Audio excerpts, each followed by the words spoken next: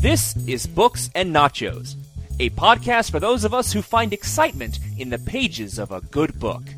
Fiction and nonfiction, graphic novels, and more. We're here to help you find something great to read.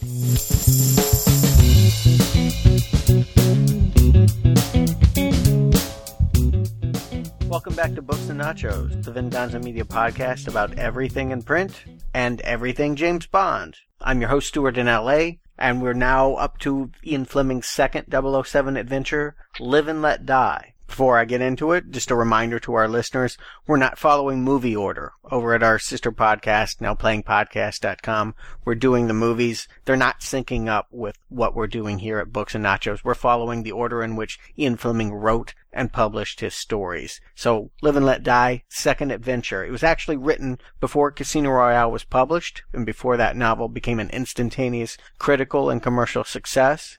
I do wonder if had he waited and seen what public response would be, whether he would have picked a different adventure, or we don't know, but it was written before. It was published exactly 1 year after Casino Royale in April 1954. When last we left Bond, he was grieving over the death of Vesper Lynd, a spy who he was going to run away with, get married, leave the service, have a normal life. That was robbed from him because she was being pressured by the Soviets into being a double agent and cracked under the pressure, killed herself. Bond only re-enlisted with the service so that he could hurt SMERSH. SMERSH being, I think it translates as Death to Spies. It's a pre-KGB organization by the Russians, by the Soviets, to hurt the West. Bond doesn't care about the politics. He only knows that he wants to avenge the woman that he loved.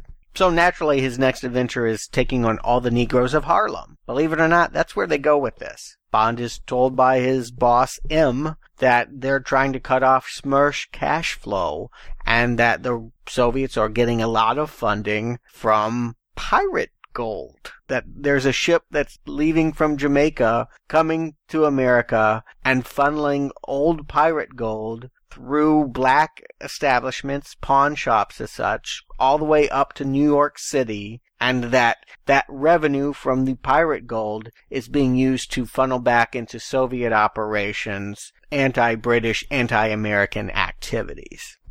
And the man organizing this exchange of funds is Mr. Big, self-described as the first of the great Negro criminals. The CIA and regular law enforcement channels are afraid to pull him in. His influence is so great over all black people with his voodoo powers that he can just beat a voodoo drum and create race riots from here into Arkansas. And indeed, every black person that Bond is going to meet is pretty much under Mr. Big's thumb and does exactly what he says, either because they're a loyal henchman or they're afraid of his black magic, giving the whole thing a rather queasy, racially backward overtone. Almost immediately, I'm concerned that I'm not going to have the same positive experience I did with Casino Royale, that it's really kind of been tainted by an adventure that seems inappropriate for many reasons, none the least of which is that this operation doesn't sound illegal.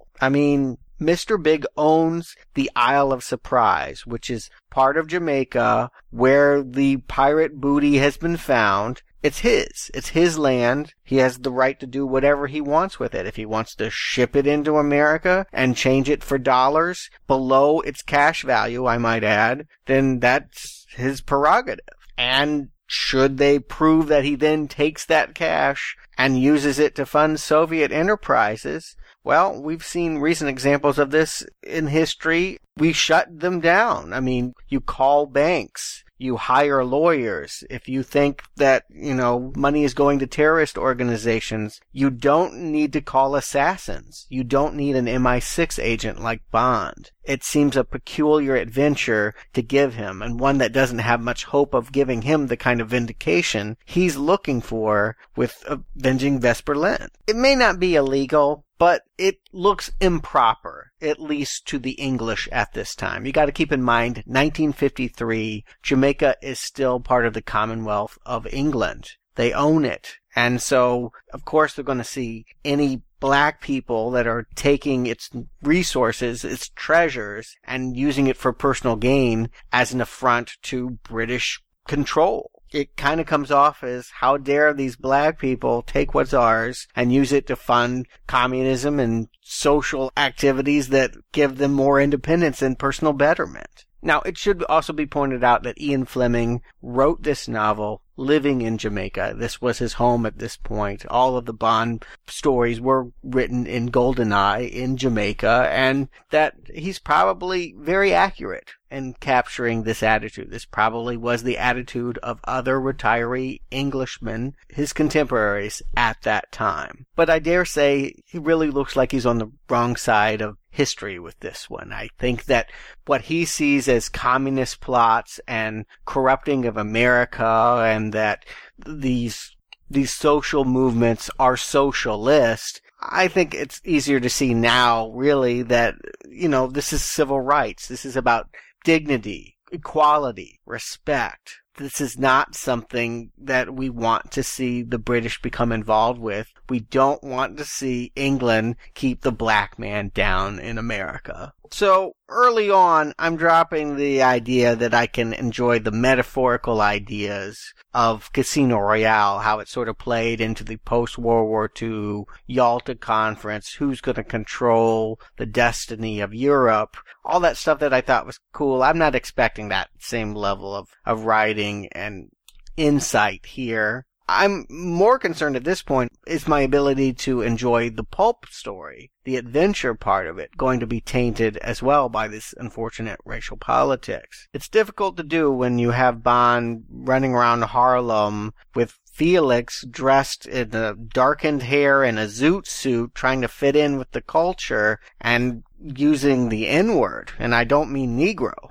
And they encounter henchmen that are named Teehee and Blabbermouth, and they talk in a heavy dialect that's, well, it's peppered with lots of, I'll just go ahead and read it. And I must say that if I catch you making up to that dope, I'll just naturally jump the hide off your sweet ass. There's pretty much every conversation Bond has with an underling. I'm expecting Mammy, Amos, and Andy and the minstrel to come sauntering in here at any minute. It's just too much. But I do try to keep in mind that Bond has exhibited unflattering estimates of others before. I mentioned in Casino Royale he had a lot of anti-women statements, and it really helped that novel in some weird way by seeing him so angry at women at the beginning, to see him turn, fall in love, and then lose a woman. Well, that created a new understanding. That was character development. I was hoping if I could swallow sort of the heavy stereotypes that Fleming was throwing me at the beginning, there would be a similar transformation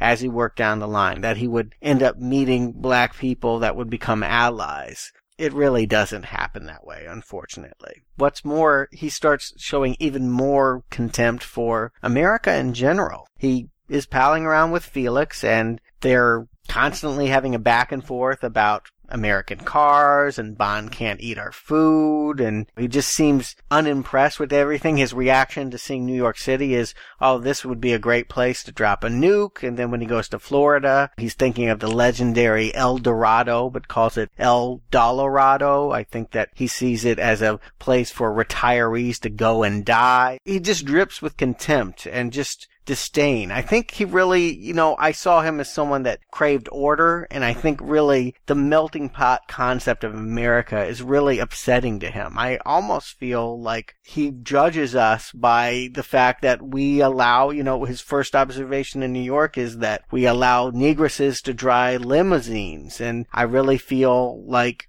his racial attitudes are part of a larger disdain for American culture in general. And so, what a bad idea to send him to America then, if this is what he's going to give us. Even the voodoo angle feels paltry, even though we're expected to understand that Mr. Big has this sway based on ritualism. At the end of the day, Bond gets sent a voodoo clock that sort of has a inference that his heart is going to stop soon, that he's going to be killed. The only real voodoo-y thing they have here is Solitaire. And this is sort of a weird Bond girl. It's Mr. Big's fiancée. It's a white woman. She's the daughter of a slave owner. She was performing in a Haitian cafe. She is a telepath, and she reads cards. And Mr. Big has whisked her away to New York so that he can have her skills to help him advance his cause. I guess it doesn't really even make sense because he already has every black person whispering in his ear what's going on. He already has a very strong network of spies that let him know everything almost telepathically. It seems redundant to have a psychic in here too. But indeed, there is Solitaire, and that's their one voodoo conceit. We're expected to believe that maybe, just maybe, there is something to all this mysticism because she can read the cards.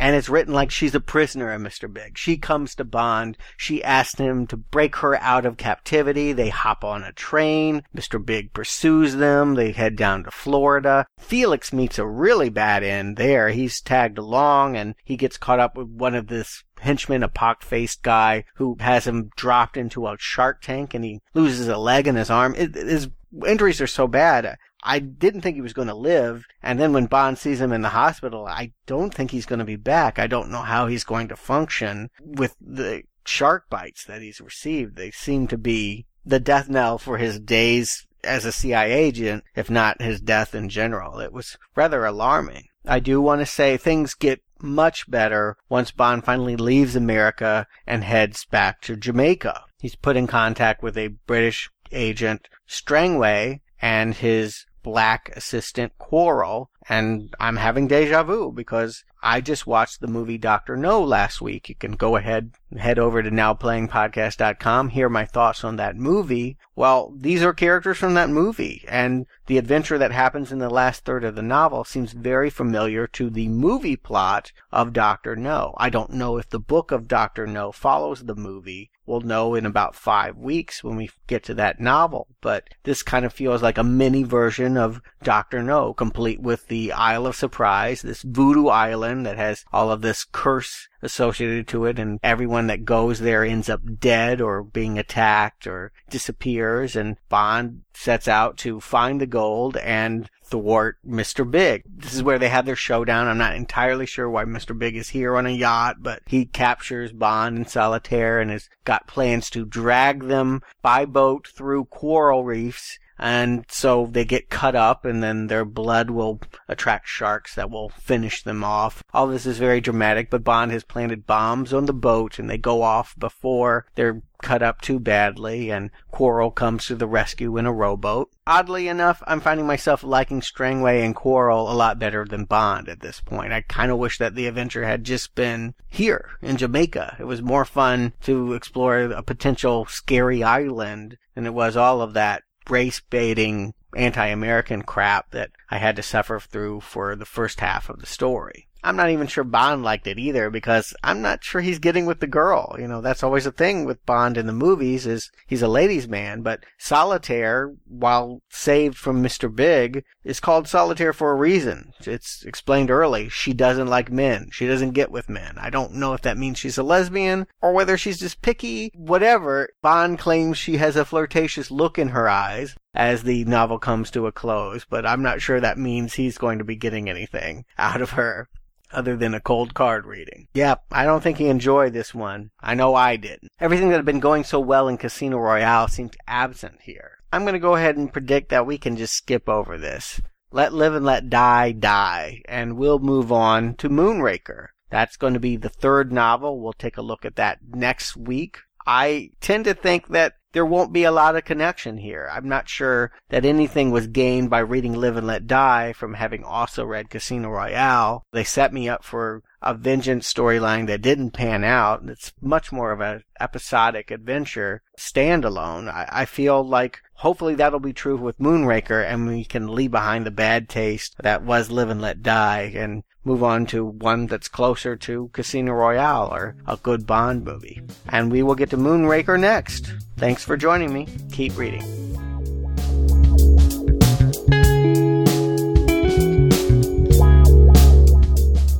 Thank you for listening to Books and Nachos. If you enjoyed this podcast, please leave us a review on iTunes, and you can catch back episodes at our website, booksandnachos.com. The music for Books and Nachos is The Right Prescription by Chai Weapon, which can be downloaded at podsafeaudio.com. Books and Nachos is a Venganza Media production. Copyright 2012. All rights reserved.